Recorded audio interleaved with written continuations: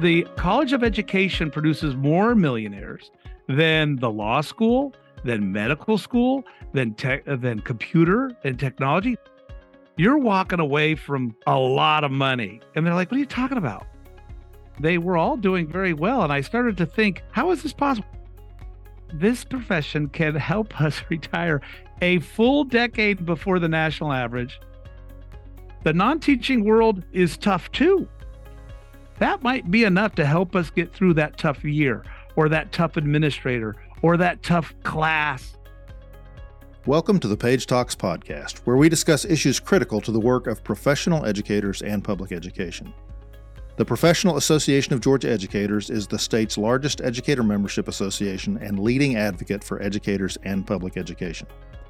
Page is also a valuable resource for member needs through legal representation, legislative services, one-to-one coaching, and professional learning. I'm Craig Harper, Executive Director of Page and the host of the Page Talks podcast. This episode debunks the common belief that educators can't achieve long-term financial security. I'm joined by Dr. Steve Franson, a career teacher and administrator in Metro Atlanta. Steve shares what he's learned about how educators can become millionaires. He put it all down in a book titled The Millionaire and Me, A Teacher's Guide to Becoming a Millionaire. You'll find our conversation informative and enlightening as we dig into the very real possibility that at the end of a career in education, you too can join the ranks of millionaires. Steve, I want to thank you for joining me on the Page Talks podcast and taking time to share what you've learned about teachers and personal finance. If you would, share a little bit about yourself and then why you wrote The Millionaire and Me. Yeah, you bet. Thanks for having me. Excited to be here. Like you mentioned, I'm an educator in Gwinnett County. I'm in my 25th year in education. I started off as a Spanish teacher and then got into administration and was an assistant principal for a number of years and had the opportunity to be a principal for another number of years. So for the past 20 years, I've been in the hiring business, trying to recruit and retain teachers. That kind of led to the book, indirectly and directly, I suppose. Teacher recruitment and retention are a huge focus, the whole teacher pipeline issue that we're all very familiar with, and the difficulty it can sometimes to encourage people to go into the profession. And one of those things that can be an issue for some people is the belief that if you're a teacher, you're going to be on the short end of the stick when it comes to financial stability and well-being. So your book debunks some of that in a pretty clear and direct way. So talk to us a little bit about how the book came to be. I will even go back a little further. When I was considering to be a teacher, my mother was a teacher, my grandfather was a teacher, and my mom wasn't very highly excited about my decision to go into teaching. She didn't really endorse it. She actually questioned whether that was a good idea or not. And I just kind of got some of these messages that, hey, maybe you're not going to become a millionaire. You're going to you're not going to be rich. You're going to teach. You're going to fulfill your passion. You're going to impact the community. And that's okay. That you'll sacrifice wealth and riches for the altruistic, wonderful aspects that the profession provides, right? And so I kind of had that in my mind, and we grew up. There was 7 of us kids, so there wasn't a lot of money in the household. Even though mom was a teacher, she stayed home for years with the kids, and then got into teaching late in the game, and so grew up without a lot of cash. So I had that all swirling in my head, and I remember I started teaching. And my department chair, she was a teacher and her husband was a teacher, and they invited us over for a department gathering. And I pulled up to this house and I was like, oh my gosh, this is a beautiful home. You guys aren't teachers, are you? And sure enough, they were. They had a beautiful house, big house. They had figured out something that they were able to have a very comfortable lifestyle with teaching. And then I started noticing when we would recognize retirees at the end of the year, well, those weren't poor people sitting up there being recognized. They were relatively young people retiring and going off to this next chapter, and they were all doing very well. And I started to think, how is this possible? How are they figuring out how to make this profession pay? And I get talking, and I saw some things and heard some things, got some great counsel from people. And then I got into administration. I wanted to pass that on to new hires. So I would always, when a new hire would come on, I would talk to them about the importance of saving and budgeting, right? Because you need to have a little bit of money to be able to invest. And they would look at me like, what are you talking about, Franson? why are you talking about investing? I'm 22. I just started teaching. You're talking about saving money. And I would try to encourage them, listen, you're about to get the biggest checks you've ever gotten in your life. If you would just live off of 70, 80% of that, take 20% and invest it. So I would give them an assignment. So I would do that, and they would just go on, and I would see them go buy new cars, and I'd be like, "Oh boy, they're spending all their money on these brand new cars, and they got their money tied up in that car." Then I kind of changed it and said, "Okay, I'm going to try to teach you about investing, compound interest. I'll give you a homework assignment. Go find out the difference between a Roth IRA and a traditional IRA, and when you come back for the mid-year conference, I want you to tell me what the difference is." And they would come back and I would ask them, and inevitably they wouldn't know it. So I kind of would talk to the teachers about, hey, you need to save and you need to invest. And so I kind of did that. Then another scenario with administration would happen where teachers would get frustrated and they're like, Franson, I'm going to leave the profession. I'm done. And I would have a different conversation with them. I would say, okay, wait, you're walking away from a lot of money. And they're like, what are you talking about? Teachers don't make a lot of money. I'm like, no, let me show you what the retirement is. And I would kind of go through that with them and say 60% of your highest 3 years after 30 years are you're walking away from that. I know it's hard. What can we do to make it better? And at that time, sometimes they would reconsider, but a lot of times they had already made the decision and left. And then other times I would talk to your 5-year teacher and talk to him about, hey, okay, you're getting to be a pretty good teacher. When are you going to start working on your master's? It's time to work on your master's. And they're like, no, I don't want to do school. And I'd pull out the pay scale and I'd say, no, look how much more you will make for the same work. You've got to develop into leadership and the connections and the networking and the information you'll learn working on your master's. It's important. It's time to go. And some of them would do that. So I'd have these 3 different conversations that I would have with teachers at 3 different times of their career. Beginning teachers talk a little bit about finances and budgeting. 5 years, I'd talk about what to do with your career, next steps with your career, getting the next degree. And then frustrated, I'm about to leave teachers. No, don't leave because of this incredible pension that we have. And so over the years, talking with other principals and with the recruiting and retaining piece, we're talking to how are we having a hard time recruiting and retaining when teaching is amazing. When you finish working, it's this tremendous finish. When you get close to that retirement spot, it is so profitable. And then we got kicking around. I'm like, I'm going to write a book. I have these conversations. I'm going to write a book and put it all in one spot so that we can hand it to the beginning teacher. They can see their career, to the teacher in the middle so they can kind of say, hey, I need to maybe make some adjustments for that teacher who's struggling and considering leaving, and showing them, well, the non-teaching world is tough too. And they may not have all these goodies that we may not be aware of. So those conversations is kind of the nexus of the book and how it all began.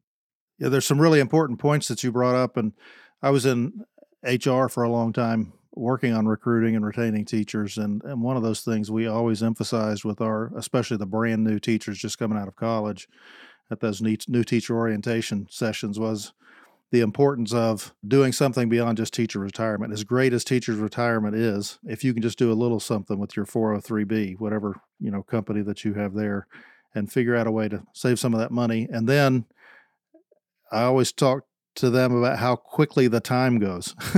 I mean, you're going to be at 5 years, 15 years, 30 years faster than you can ever imagine because the work just goes so quickly and you get involved in so many things. I was really interested in the part of the introduction of your book. You talk about the top 3 occupations of everyday millionaires. And the first is engineer, the second is accountant, and the third, surprising to a lot of people, I'm sure, would be teacher. How does that work? Because most people would never believe that teachers would be number 3 on that list. I'm not a financial advisor, but I've been reading financial books. I've been very interested in finances my whole life, and I've been reading finance books for as long as I can remember. Back in college, I started reading a couple. And what's interesting is that study just came out about 4 or 5 years ago where they surveyed all the millionaires in America, and they saw the most frequently occurring or appearing professions amongst the millionaires. And engineers were the most frequently appearing profession. And that makes sense, right?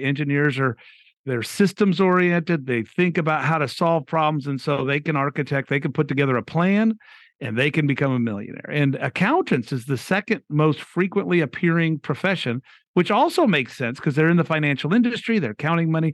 They should know how to manage it and accrue $1 million. The surprising one on there is teachers.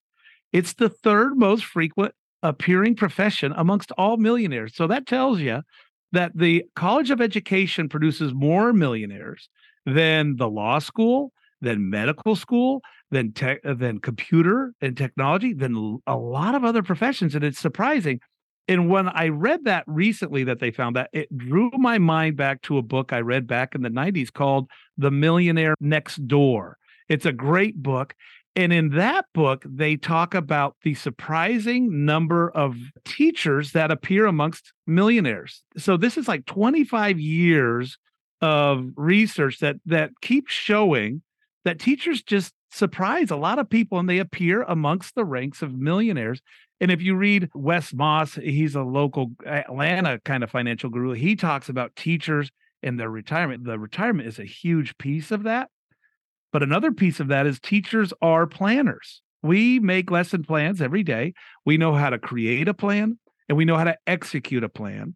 And we do a good job of adjusting, right? If we do a lesson plan and it fails first period, if we're a high school teacher, then by second period, we make adjustments and it's running a lot more smoothly that second, third period. And so if teachers grasp the plan of how they can retire 10 years before the national average. The national average of retirement is 65. Teachers retire much earlier than that in good health with lots of energy. They can retire 10 years before the national average. And if they catch the plan, they can put the components together and be worth a considerable amount of money at age 55 and really set themselves up for a great second chapter in their career or in their life. So, yeah, so that's been a surprising little piece that shows up that's validated through these studies. And nobody believes me when I say teachers are the third most. Everybody's like, give me a break. Sometimes people will get mad at me for claiming such a preposterous claim. But it's true, and it's shown up in the financial literature for decades. I also remember that the Millionaire Next Door book when it came out and some of the findings in that, and it really was about people who live a modest lifestyle, who are driving a 10-year-old car, who watch their money, they budget their money. They still enjoy life, but they've got a plan, like you said, and they're not taking that first paycheck and buying a brand new car and getting. Nowadays, you can get, I think, a 6-year loan on a car. They're not doing those kinds of things. Right. And that's kind of the surprising thing. I think a lot of people think and conflate millionaire with multimillionaire, or that you have $1 million of income coming in and therefore you're burning through $1 million. But a millionaire really is someone who has accrued $1 million worth of net worth. So that takes a plan to do that. And you talk about early in the book the difference between, or the comparison of, a true millionaire versus a millionaire equivalent. And that is part of the calculation that you do throughout the book. So if you don't mind defining those terms for us. You bet. A millionaire or a true millionaire is just someone who has $1 million worth of net worth. They add up everything they own, and then you subtract everything they owe, and you have $1 million left over. So a true millionaire might have a $400,000 home paid for. They might have $300,000 in 401ks or 403bs.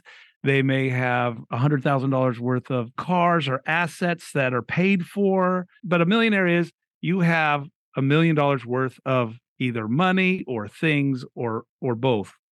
A millionaire equivalent, I go through just kind of a little goal. You know, these are kind of lily pads throughout the book. We want to all become millionaires, but as teachers, we can become what I refer to, and this is just an invented term that I made up for the book.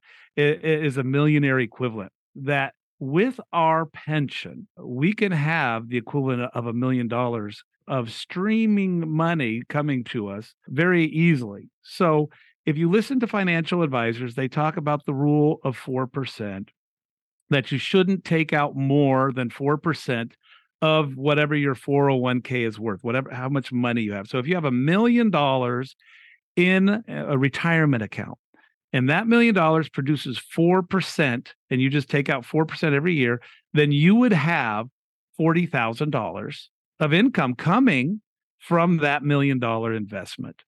David Ramsey is a guy that goes a little more aggressive than that 4%. He thinks that you can pull out 8%.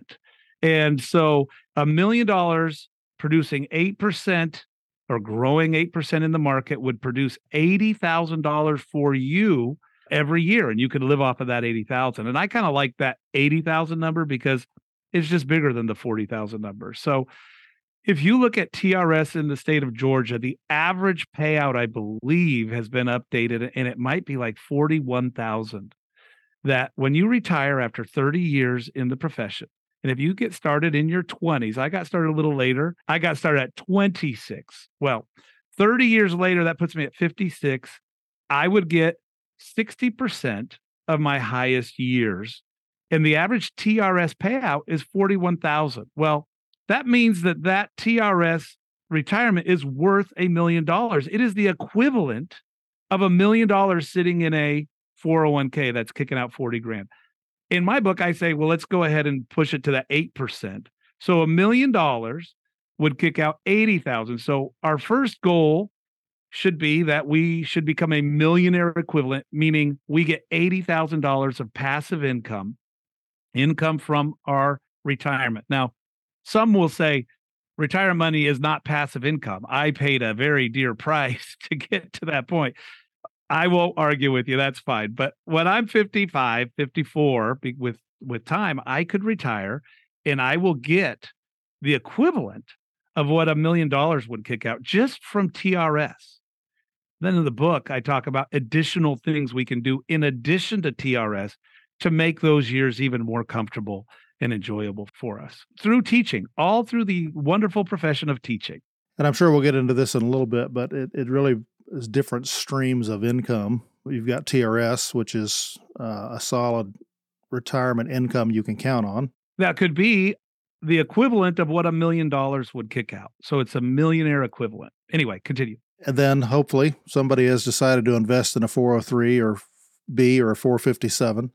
And then additionally, if you are in a school district that either contributes to Social Security or may have another local plan, you would have 3 sources of income just from that. Absolutely. And you may have done other investment in addition. So most people would be looking at least 3 streams of income in retirement. Right. And if you add all those up, if it equals more than $40,000 a year, that is the equivalent of what $1 million would produce following the rule of 4%. Or if it's 80,000, it would be following the rule of 8%, which is a little bit more aggressive, but still not wildly aggressive, according to finance folks. So you go through several methods of ensuring that you get to that level of stability. So you've got 5 levers here. I'm just going to read them off real quick. But the first one is maximize your retirement plan, which is the pension, which in Georgia's TRS. Lever 2 is make the profession pay you. Lever 3 is tell your money what to do, which is budgeting. Lever 4 is put your money to work, which is investment. And lever 5 is expand your options. So let's just take a few minutes and go through each one of those levers and how they combine to make somebody perhaps a true millionaire or certainly a millionaire equivalent. Absolutely. So when you read financial literature, they talk about leverage. They talk about we're trying to lift a lot of wealth. We're trying to create wealth. And so we have to leverage time or money or talents to lift this kind of weight, this amount of net worth, if you will. So I just went through and say there's levers that exist in education that we can leverage to lift a millionaire net worth.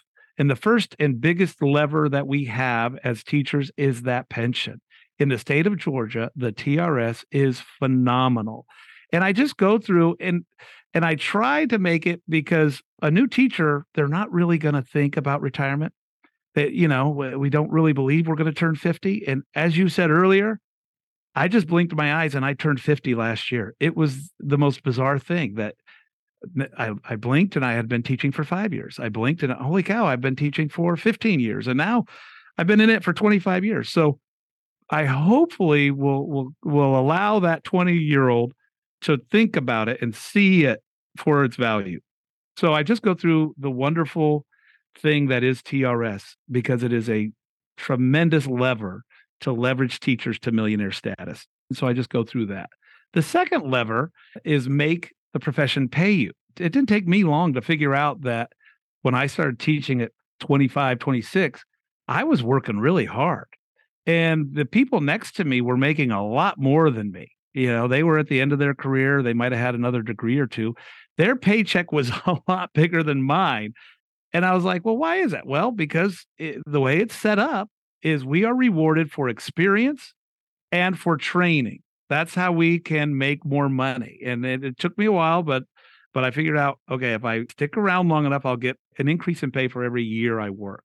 Then I started noticing the pay scale has columns, and each column is, this is what you get if you have a bachelor's degree. This is what you get if you have a master's. This is what you get when you have a specialist. I said, what's a specialist?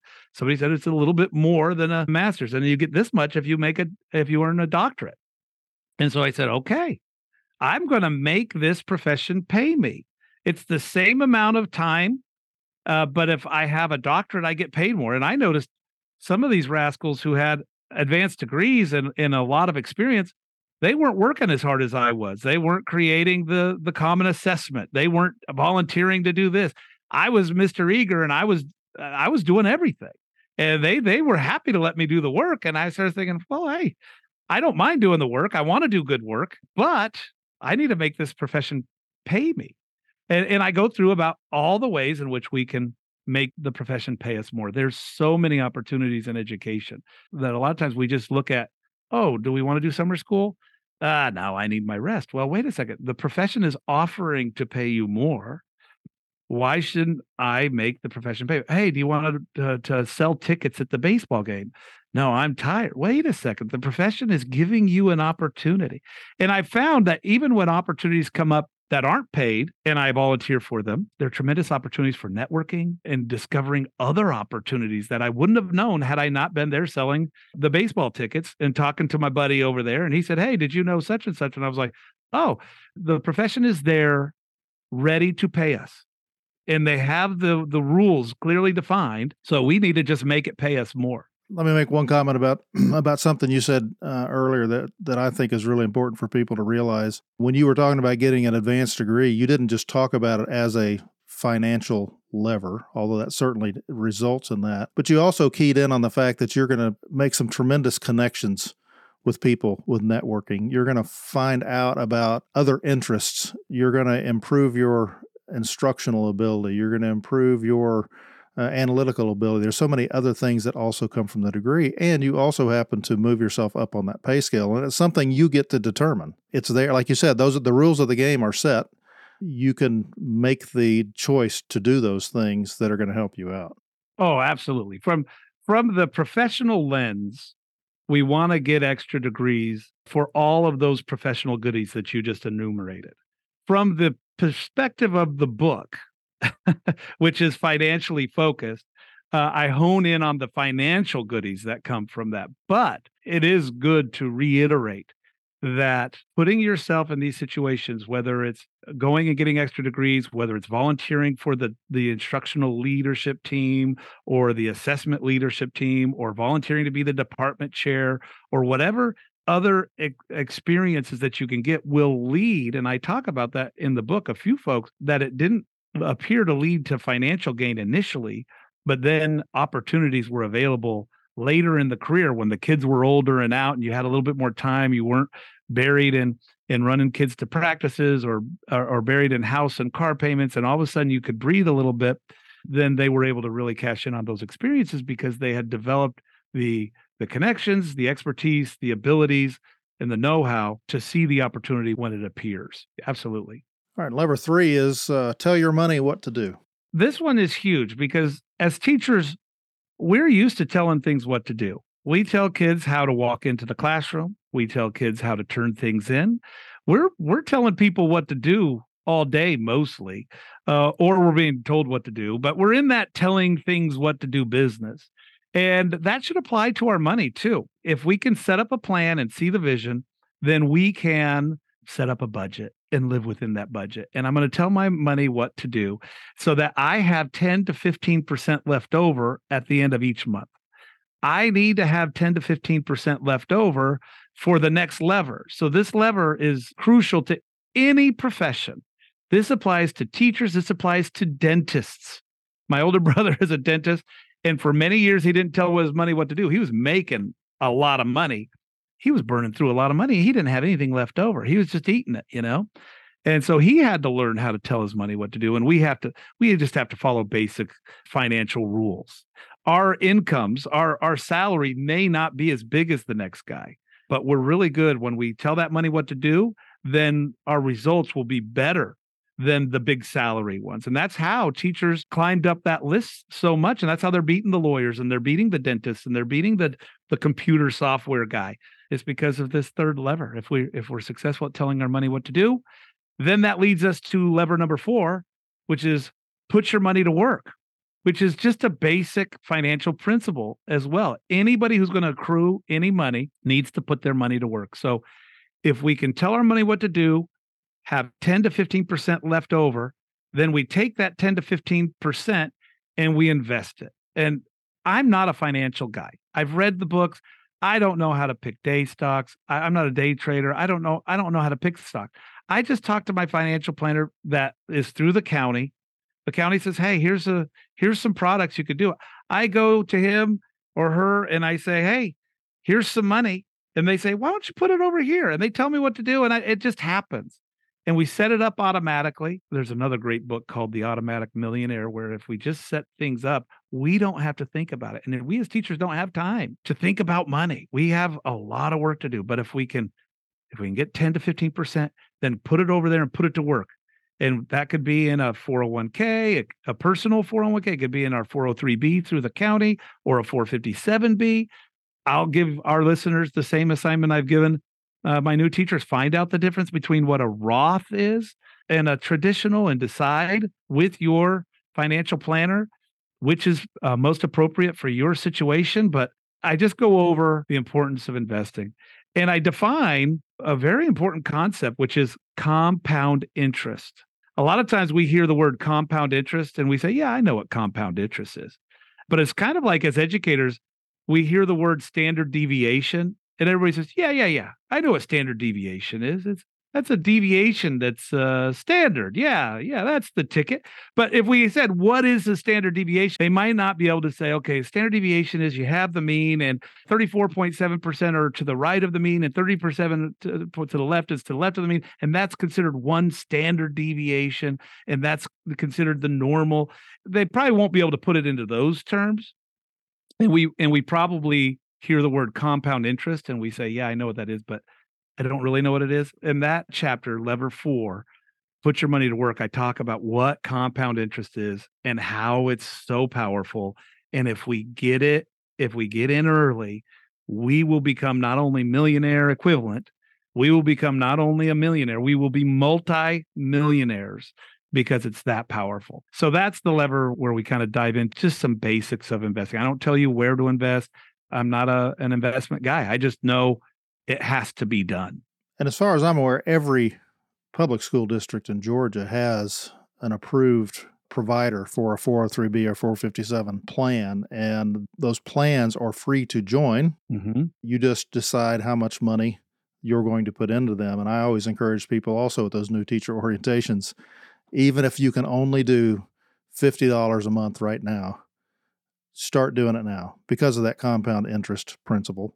And increase it each time you get an increase in pay or you get a promotion or you take on some new responsibilities. Exactly. Just keep up with it steadily over time, and it'll make a huge difference by the time you get to that 30-year point. Yeah. All right. And your fifth lever? Oh, and then the lever number 5 is expanding your options. We have a tremendous profession. And I say this with all the love in my heart. We have a tremendous profession that has a 190-day contract. Now, I know if we mention to teachers, and sometimes people outside of teaching will say, well, you have your summers off. And that kind of can sound a little diminutive or pejorative or you're not good. I don't mean it in that way. I mean it in there are 365 days out of the year. We only work 195 or 190 on contract. That's almost every other day. So we have skills. We are professional. We're trained. We're educated. Some of us have very specialized talents. So we need to expand our options during that time that we aren't on contract to see what we can do to bring in a few extra bucks. I've worked 2 jobs, and some people say you shouldn't have to work 2 jobs in a career. And I just kind of look at it and say, well, if there's an opportunity to use my skills and my training and there's an opportunity to make some money, I'm going to take it. And so I've worked 2 jobs or more my entire career, not because I have to. The extra money's helped, but I've had some pretty big financial goals that I've wanted to do. And so expanding your options is how can you use your skills, your time, your talents to do a little side hustle, to do some things that might help you pay off your cars quicker, increase your rate of contribution from 5% to 10% to 15%. How can you continue to sharpen your professional and personal saw to maximize this time between the ages of 25 and 55 that we're trying to accrue enough wealth to last us for the rest of our life? And so I just talk about all the different things, everything from, not everybody's can do this, but I bought a small home when I first got married and we could afford it and we loved that home. And then we got thinking maybe we need something a little bit bigger. And instead of selling that home and going into a really big home, we kept that home and we got a moderately sized home afterwards. And then I kept that home for a rental. And that home has been just creating and growing and doing something. It's been a headache, but there's compensation there. We've decided that the headache is worth it. But I just talk about what else can you do. And then the crazy thing is if we retire at 55, we're young, we're in good health. What else is there? There might be a second career. There may be come back and work part-time and double dip for a while for 5-10 years and pocket all that money. Or is there a whole new career for you? Expand your options. And we're blessed with a profession that does have big chunks of time where we can explore some of that. So that's what that chapter goes over. There's a pretty consistent theme that I'm hearing about being intentional and being steady, and it's not a get rich quick. This is an over the course of a career, being mindful of what you're doing and how you're doing it with an end goal in mind.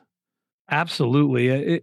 I've read The Tortoise and the Hare hundreds of times. It's a wonderful story. And every time I read that story, Craig, it's pretty great. It's pretty consistent that tortoise wins. Absolutely. Every single time. And we are definitely the tortoise that this profession can help us retire a full decade before the national average, having accrued $1 million and a healthy pension in addition to the $1 million. It is tremendous. And it's the best kept secret in the world. No, everybody thinks, oh, you're going to be a teacher, you're going to be poor. And it just hasn't been my experience. I'm surrounded by folks and seen folks who retire young and not poor time and time again. And I just wanted to put it together and say, hey, this can help us recruit talent into the profession. This can help us when the profession is tough. Teaching is so tough. And when we're there and we're thinking, this may not be the thing for me, but wait a second, if we understand the financial ramification, that might be enough to help us get through that tough year or that tough administrator or that tough class that's really got me on my last string, And so that's kind of the hope that we can get the word out that, guys, teaching is really amazing. Tough, but all professions are tough. We might be even more tough than the other professions. Let's say that's true. It's okay. We can retire 10 years before the national average with a very, very comfortable nest egg. And that turtle wins the race every time. It's also very comforting, and it takes some anxiety out of what's going to happen to me when I stop working. And a lot of people do not have the assurance that a teacher does. Just even if you've not leveraged these other things as well as you could have, TRS by itself, as we've said a couple times, is a major reason to stay in the profession and have that security in your later years. I've talked to financial planners who are associated with schools and financial advisors who are not associated with schools. And every time I let them know I'm in education, those financial advisors, their eyebrows perk up and they say, oh, hey, yeah, that teacher pension, that's something. They see the value in it. And they're in the industry. They see the financial value of how powerful that lever is. Absolutely. You've been advising your young teachers for a number of years yet. Any success stories where people have come back to you and they say, Steve, I just really appreciate what you told me 10 years ago, 15 years ago? Well, it's been fun talking to teachers real time before the book, just talking. They would share some things. Sometimes I was successful in convincing someone not to retire. I've had teachers that I was unsuccessful with. They had reached their point and they said, Franson, I'm out of here. And I was like, and I did my best sales job and I was unsuccessful and they left. One teacher that I think of, she still has not come back. She started a business and she's making it happen. But two others, after about a year, I needed teachers and I called them back up and I straight up said, hey, are you broke yet? And one said, yeah, getting pretty close. I said, are you ready to come back? She's like, what do you got in mind? And they've come back. Two have come back and it's just been tremendous. Going out and seeing how the real world was part of the experience that they needed to go explore for a while, then have come back and gotten focused. And one of them has started to work on her master's, or she's looking just now, looking to start her master's. And I've been fussing at her at increasing her contributions. And she has increased her contributions. She came back and said, Francis, I increased it. I was like, yeah, you did it. Okay, you're on the right track. But after writing the book, I've had a tremendous chance. I met you at a conference and working with districts across the state. I've worked with districts who are rural, who are urban, and working with their teachers to kind of share this message, because TRS is consistent no matter what part of Georgia you live in, right? Some of the metro areas have higher salaries and some other things that they're able to do, but the rural ones are not urban areas, and folks who live in rural areas usually want to live in that area. They don't want the hustle and bustle. And so the TRS is just as impactful for them too. So it's been a lot of fun working with districts and teachers across the state through this project. Well, we are going to include all the information somebody would need to get a hold of your book with the podcast resources that we'll make available. Let people know how they can get in touch with you if they wanted to. One thing I always like to ask our Page Talks guests is if you'd like to give a shout out to a particular teacher that influenced you in some way in your life that you'd like to recognize. Oh, absolutely. I would like to shout out my entire Spanish department at South Gwinnett High School from 1998 to 2002. One, Lisa Howe is I believe a Page rep now. She and I shared classrooms because the school was growing so much. I didn't have my own classroom, so I floated from classroom to classroom. Though that first group of teachers made it possible for the principal to ask me to come back in year 2. Had it not been for them and relying on them, I would have been completely unsuccessful, and I wouldn't have been surprised if they would have said, thank you for your service. You need to go do something else. So that whole department was just instrumental in a young teacher's career to figure out the ropes and of the profession, the ropes of the profession, how to manage a classroom, how to set up a grade book, and hey, how to make this career pay off, because it was those conversations with those experienced teachers that got my mind running about additional degrees, how to set up the 401k, 403b, said, hey, there's someone here from the financial area. You need to go talk to them. It was tremendous. So I landed in a great place and they made it happen for me. So thanks for the opportunity to give them all the love in the world. Absolutely. And here it is these many years later, and you're leading a school and nurturing young teachers and recruiting folks in and keeping them in the profession. So I appreciate the work that you're doing. You bet. Thank you for having me. This has been fun. Thank you for listening to this episode of the Page Talks podcast with Dr. Steve Franson, author of The Millionaire and Me and a Georgia educator. As a special gift to Page members who listen to this podcast, I'll send a copy of The Millionaire and Me to the first 5 educators who email me at charper@pageinc.org. I encourage you to become a regular Page Talks listener by subscribing on Apple Podcasts and other podcast platforms. Learn more about the Professional Association of Georgia Educators on our website. If you're a Georgia educator and aren't already a Page member, consider joining us today. Goodbye until next time.